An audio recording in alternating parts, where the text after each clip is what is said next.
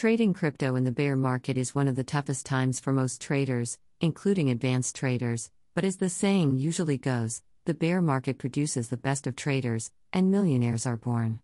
Trading with the right skills and implementing your strategy to the very least is like exposing yourself to risk that could cost your life but, in this case, your trading portfolio.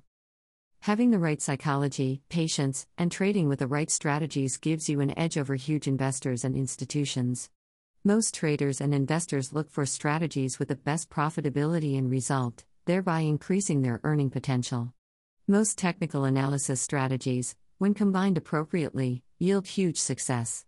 Let us discuss how the supply and demand zone as a strategy is used by institutions to enable them to trade with the best possible outcome. We will also see how to combine the supply and demand zone with other trading strategies. What is supply and demand areas? It is key to understanding that the market always moves in cycles, and getting a hang around this concept allows you as a trader to trade and best position yourself to get the best result out of the market. There are 4 common market cycles or market structures that traders should know.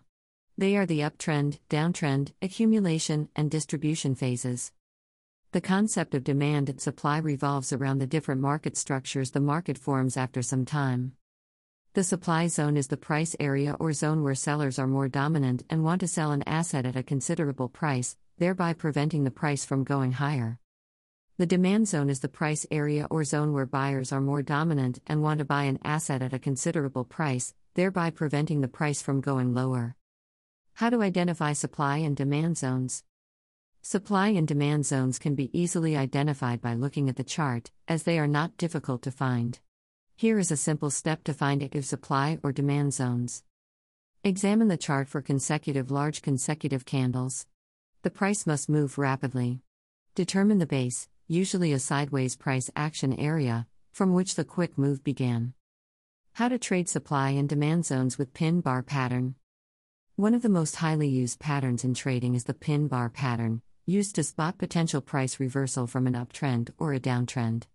Let us discuss how this pattern with the supply and demand area is highly effective.